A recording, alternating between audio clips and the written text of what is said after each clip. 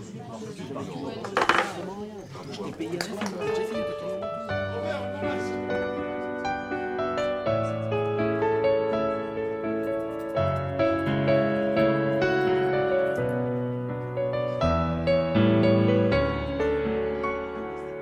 Edgar. Hi, Gregor. How are you doing? I'm doing pretty well, thank you. You?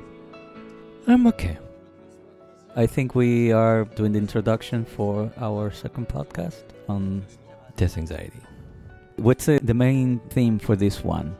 In this one, we are going to talk about a lot of different many things. As people can see already, it's a longer podcast than the previous one. We will start with Freud and death anxiety and how we try to think about beyond the fantasy. We will talk about death anxiety and death drive. How can we work with death anxiety? The cruelty of denial, the difference between privacy and secrecy, the influence of the culture we are working in, and should we celebrate death? That sounds like a lot. Yes, it is. I don't remember we talked so much. Yeah, well, we did. We did? Yeah. Yeah, we did. And for people who listened to the previous podcast, which was heavily edited, this one is edited as every other podcast.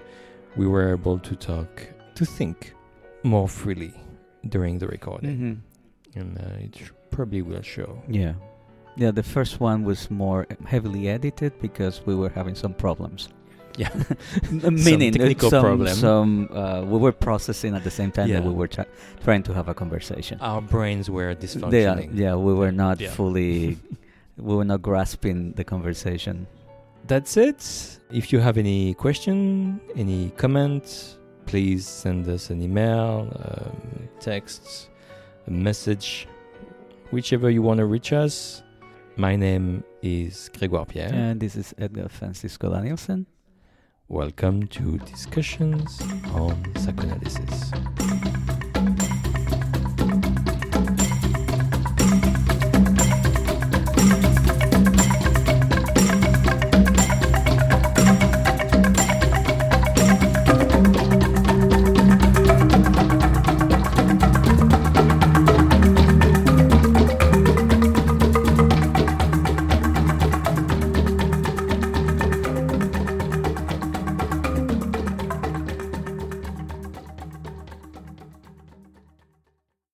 Daniel, could you maybe give us a little sense of where Freud stood in terms of death anxiety?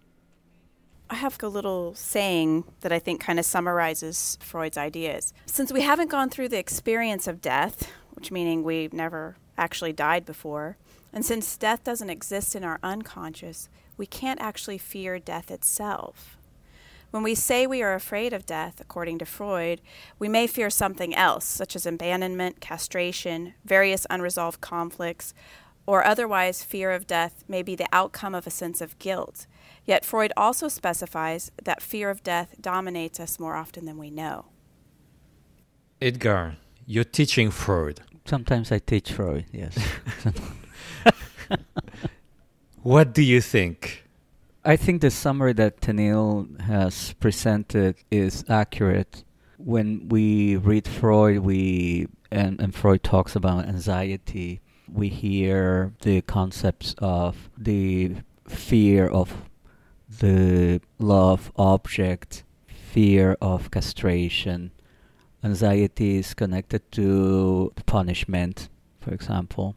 So it seems that we go in the direction of those sources of anxiety, but we never, or at least I don't remember or recall that we study this concept of, okay, we're going to die. Does that create any anxiety, or is that anxiety subsumed under something else? So yeah, I agree with what Tenniel has said. There is a missing piece here.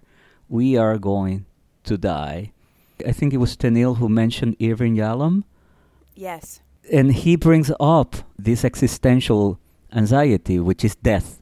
Not something else, death. We are going to die, and we have never experienced death, and therefore is unknown to us, and we will have to go through it. So I agree with what Tenniel has said about Freud and the limitations of our frame nowadays, which we avoid talking about death. Because we often, when we bring up Freud and death, there's the idea of death drive. But death drive is not about the death to come. No. It's about the non-existence that happened before. And the tendency towards minimal energy, among other things. But it's not the same. No, death drive needs to be understood in the context of the dual drive theory, Eros and Thanatos. So it's a completely different thing. How could we be helpful to our patients, navigate this question of death anxiety, and how do we believe it impacts our work? And how can we, as analysts, work through it with our own limitations? I think that is the question, really. Because we also have to face our own death as analysts, right? Because everyone dies. And we may have our own very strong feelings about this. I think that it is hard for analysts to be present. And not everyone. There are plenty of analysts out there that probably handle death fine and death anxiety just fine. But I think it is really hard to stay present with death and kind of just let it be in the room and not try to move away from it, turn it into something else. And I think being able to hear when somebody needs help with this, right, the actual fact of our death or the actual fact of their death, and how to contain or work through the anxiety around that. We have to be able to really hear what they're saying. And that can be really difficult if we're not able to talk about death and understand death and kind of manage some of our own anxieties about it. And I read a few of Yalom's most recent books, and one is Staring at the Sun, and there's one before that. And he gives so many clinical examples of talking about death with patients. And it really struck me how those conversations did not come up in my consulting room. I wasn't having those conversations with my patients the way he was. And some of it was that he was elderly, and so his patients were really reacting to him being old. And he would dive right in. He would say, I wonder if you're having some anxiety about my death. And, those kind of things he would just dive right into. So I really found his books useful, thinking of it as an existential question and being able to help your clients find meaning around it, around their life in this current moment, and how that will help them face their anxiety and death later on. Some of these conversations came up because Yalom put the question in the room, Yes. Are you anxious? Because he was an elderly person. Yes. It says something about the capacity to sustain the blow that may come from the patient. Yeah. Which ties into what we have said many times before, and it's, common. It's something that has been said in psychoanalytic circles, that we cannot go with our patients in the analysis of our patients beyond what we have analyzed in our own analysis. So certainly if we have not explored what it means to die, in our own analysis, there might be some avoidance of the subject in the room with our patients. It's uncomfortable. Yeah. It is. But by doing that, we are, I believe, depriving patients of a potential good enough morning by denying a discussion about our possible death during treatment, at least. Mm-hmm. Yes, it's a bit cruel. Mm-hmm. Cruel towards the patient? Yeah, I think it's cruel toward patients in the sense that, as we said, when a patient is wondering, Tenniel's late, because, of course, and Gary and I were never late. Never, ever. Tenniel is. We have never forgotten a patient. We have never. No, never. It never happens. Nope. We are completely flawless. So So as you said, like you arrive late, which is very unusual, and then the patient is like, "Oh, what happened? I'm very surprised. I was okay." So there's the fantasy and the anger, but there's also the possibility that you would actually be dead, and then what? Yeah. And so if we haven't talked about it Mm-hmm. before, I mean, of course, we can't predict that we're going to die abruptly, but I guess in certain circumstances of our life, sickness or age, then we deprive patients from the possibility to say goodbye, to have had that moment where they can be with us. Maybe not even saying it, I don't know exactly how it would be, but like acknowledging that there might be a moment where we won't be back in the office. Mm-hmm. And to have had that consideration with patients in the room. And as I'm saying that in a place where I'm healthy. So I have a little sense that it is probably a lot to ask to an analyst who was just, as it happened to our friend, diagnosed with stage 4 cancer, because the anxiety for the analyst as a person is overwhelming. I think we have example at NPAP of people who did one thing and people who did the other. I think we had, without giving names, I remember like someone died very abruptly, a member, an instructor, and just canceled every session. And on the other hand, we had someone who learned that he had a very rare disease and actually then contacted every one of his patients to tell them. Mm-hmm. I was surprised by the use of the word cruelty. Cruel. Yeah. And what you're saying, what I understood what you were saying is that if we deny this possibility of discussing death, that would be cruel to our patients. You said that. Yeah, that's the idea. But then it immediately popped up in my mind something that I initially thought was too much, something that I heard that was too much. Because this was public, I can say it. There was a panel in which a few members of NPAP were in conversation with Art Robbins, senior member of the Institute, who died a few months ago.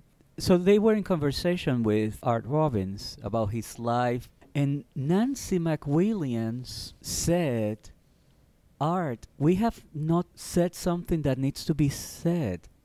I am concerned that you might die. And then Art allowed that to stay in the room, and he talked about his life and what it meant to him that he would die. Art was not denying the discussion. Art did not. But it would have been cruel if he had. Exactly.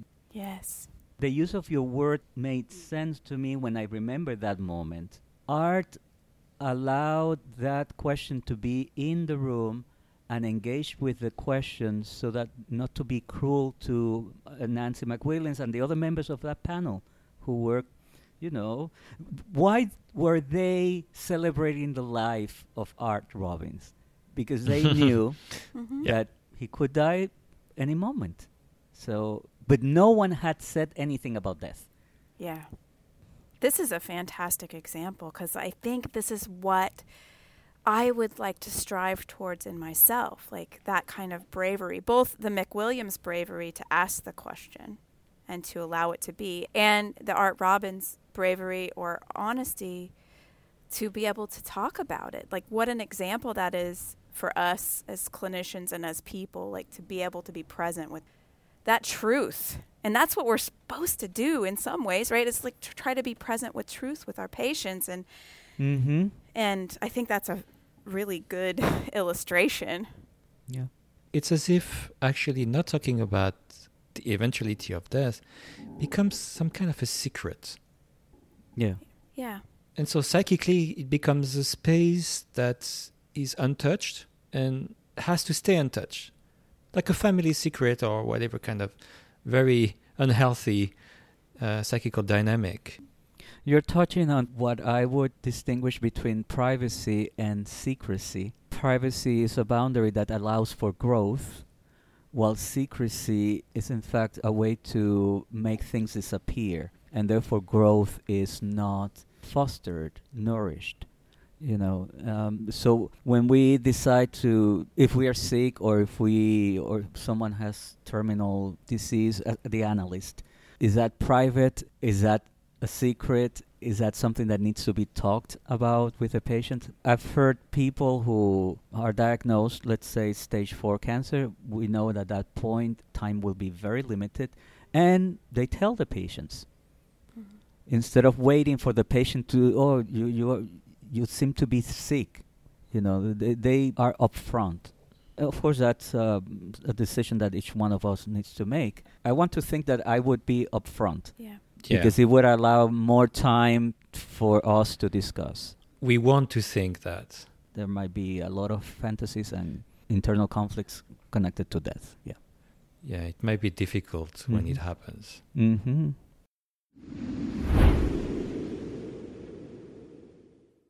And I think certain cultural things influence the secrecy. And I know this isn't true for all cultures, so I don't want to speak for all cultures because I know every culture handles death differently. But the culture in which I'm from, people get old and sick, and a lot of times we send our elderly loved ones who are ill to nursing homes where they're cared for there, and then they pass away, and then we send them to the mortuary where they're made to look like they're still alive, and they may have an open casket, they may have a shut casket.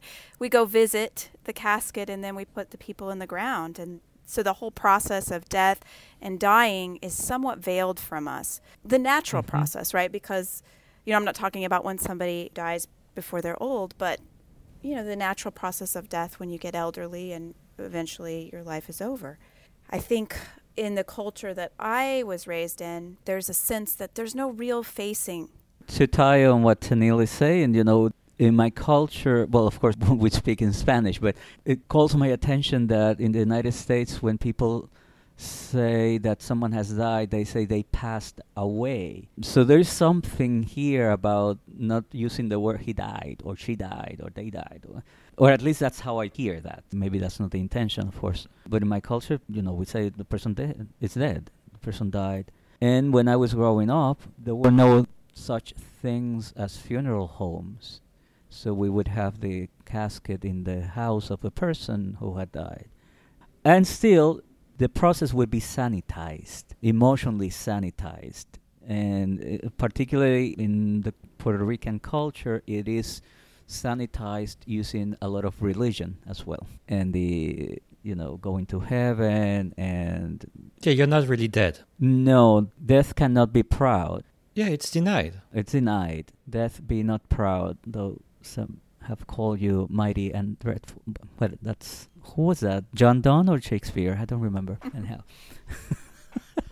Well, our audience might know. Yes, exactly. Send us an email. Leave us a comment. And 5 stars. By the way, I was thinking, in the fact that religion denies death, it creates at least a combo of 2 things, and more, certainly. That, yes, we won't die, and we are not part of nature. Oh, that's an interesting take. Not only does it deny death, but it feeds a completely disconnected narcissism in which we are creatures created at the image of God. Mm-hmm. We're not like all those things. I mean, some people believe still. I mean, some people include their dogs and cats in heaven. But, I mean, in the Bible, it's mostly like, not the Bible. I think it's after, right? Because the First Testament, there's no heaven. It comes after Jesus' death. In the Jewish tradition, it might be different, yeah. But at least in the Christian tradition, there's the concept of eternity with God, meaning being alive in God. And in those beliefs, there's this idea of a soul. Yeah. Meaning that we are not constrained by our biological nature. It's the same thing with the idea of reincarnation. We have a soul that is separate from the physical body, and it goes along, and etc. And just as we're talking, I feel like this connection between denial of death and hypertrophy in narcissism are related. I had not thought about that. It is somewhat depressing. I mean, it's just we're going back to climate change discussion, but it's somewhat depressing about how everything is actually carbon-based. No wonder I like science fiction so much. Yeah. maybe. But like there's the reality principle, the real from Lacan. Whatever we can think that impose itself on us comes back. And in the denial of death, we are denying that.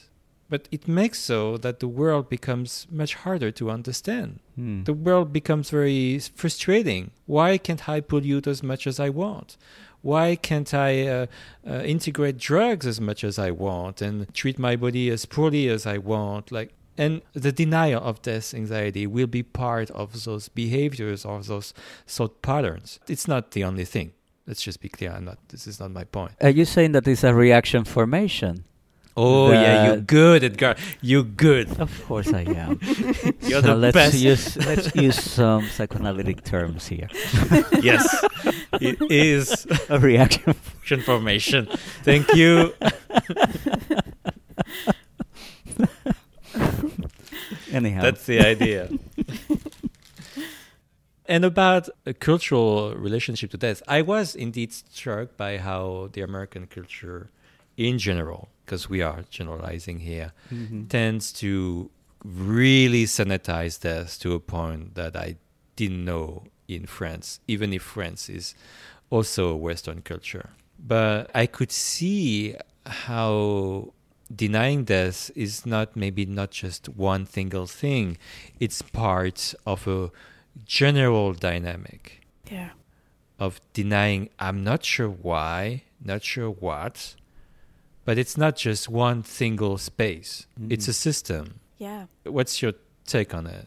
I believe that in our culture, in the American culture, at least during my lifespan, there's a real push towards this idea of happiness and the pursuit of happiness, and that happiness is kind of the way your life should be. And if you're not feeling happy, then you're not living your life right. And I think that's a denial in and of itself of how suffering and sadness and this full range of emotional experiences we have as humans aren't natural. And I guess that goes back to you saying denying we're a part of nature, right? It is important to be present with the reality of our death, and also that the reality that our life isn't going to be happy all the time. And that doesn't mean there's something pathological or something wrong with us. It's just that life isn't happy all the time. That's just the way it is.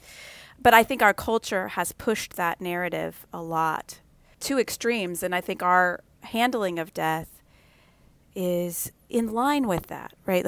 At least the handling of death that I've seen in my culture in my lifetime. I know there's pockets of culture within American culture that are very different, but... And maybe also it serves an economical purpose. What do you mean? The more the society will deny the complexity of our existence, the less people will have spaces to think about it. And so they will act out. And you will enjoy your Coca-Cola. You will eat your burger with so much pleasure. You have all those outputs to, instead of digesting the pressure within you, you digest from outside. You take external object, hoping that it will eventually fill the void instead of thinking it through. And that is a very powerful consuming tool. What do you mean by tool? I mean, people are going to spend money to avoid being anxious about death. I hear you. Yeah. Yes. Yeah. We're talking about society as an instrument of control. And also, you don't even need companies like Coke or Pepsi or whatever. I can see all those churches where they ask for tipping or tippling?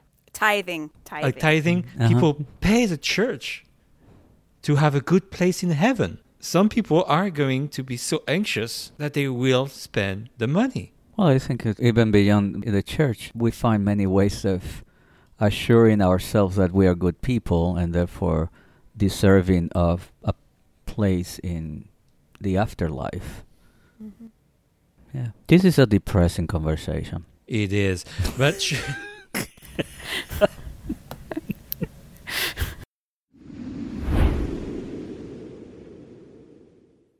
from a different point of view, we're talking about how there's this intense sanitation of death in the general American culture. But should we advocate for a society that celebrates death? A psychoanalyst, what do we think? That's a good question. I don't think it's about celebrating life or death. I don't think psychoanalysts are called to celebrate.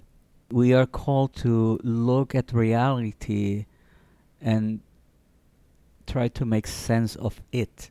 What I meant is, a psychoanalyst, what would we think of a society that does celebrate death?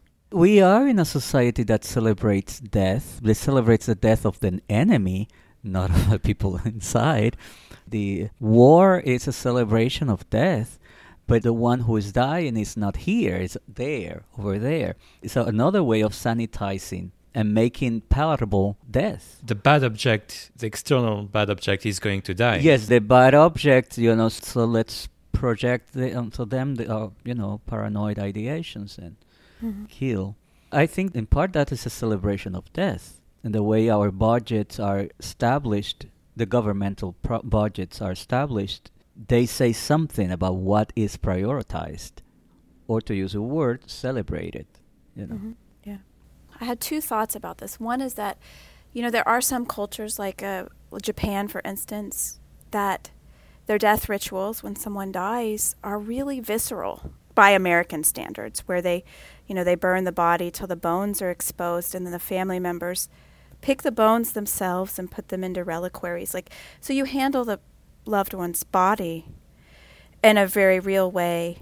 Also, in the Jewish tradition, people have a time to mourn and grieve and reflect on the death of their loved one for an extended period of time. And I think those things really let people have the space to be with the presence of death. And that is helpful.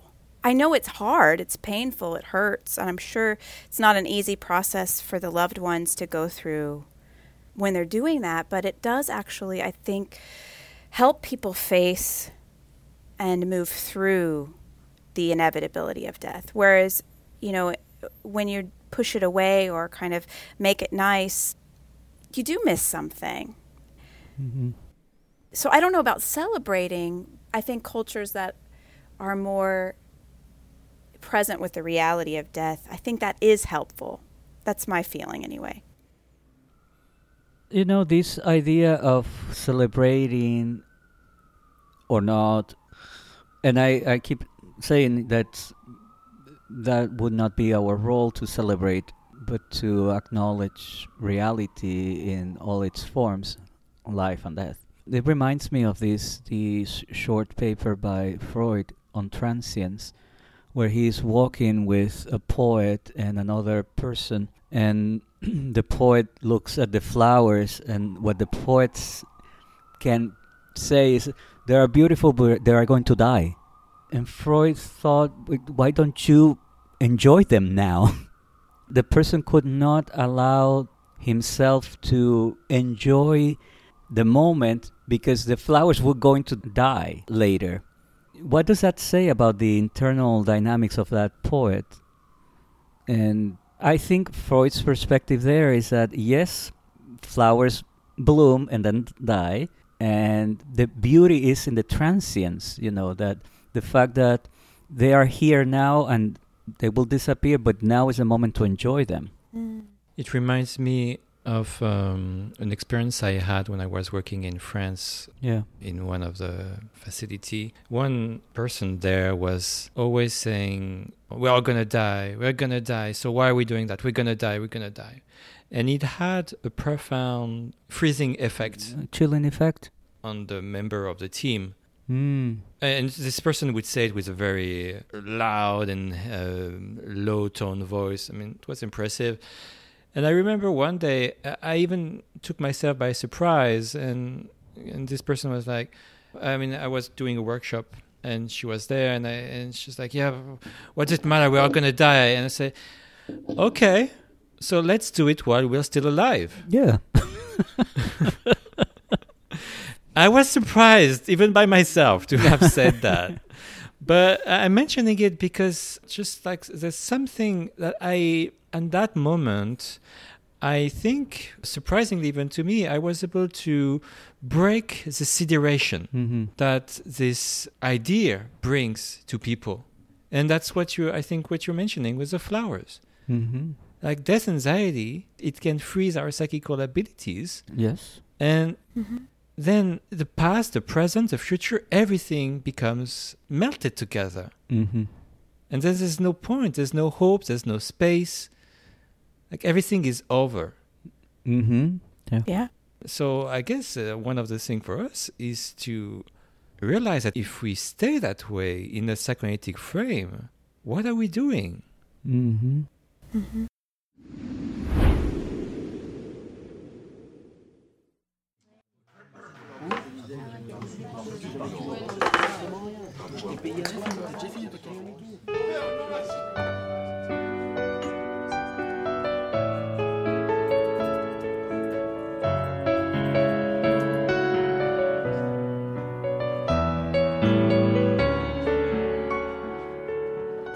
I guess this is it for today. Yeah, that was a lot. Yes, it was. We are still alive.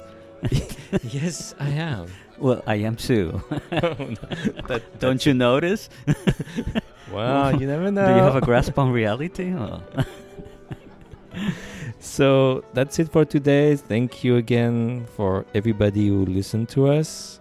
And we will see you next month. Yes, there will be an August podcast because we decided that since we had 3 episodes on death anxiety, that we should just as well release them in a row instead of waiting until September.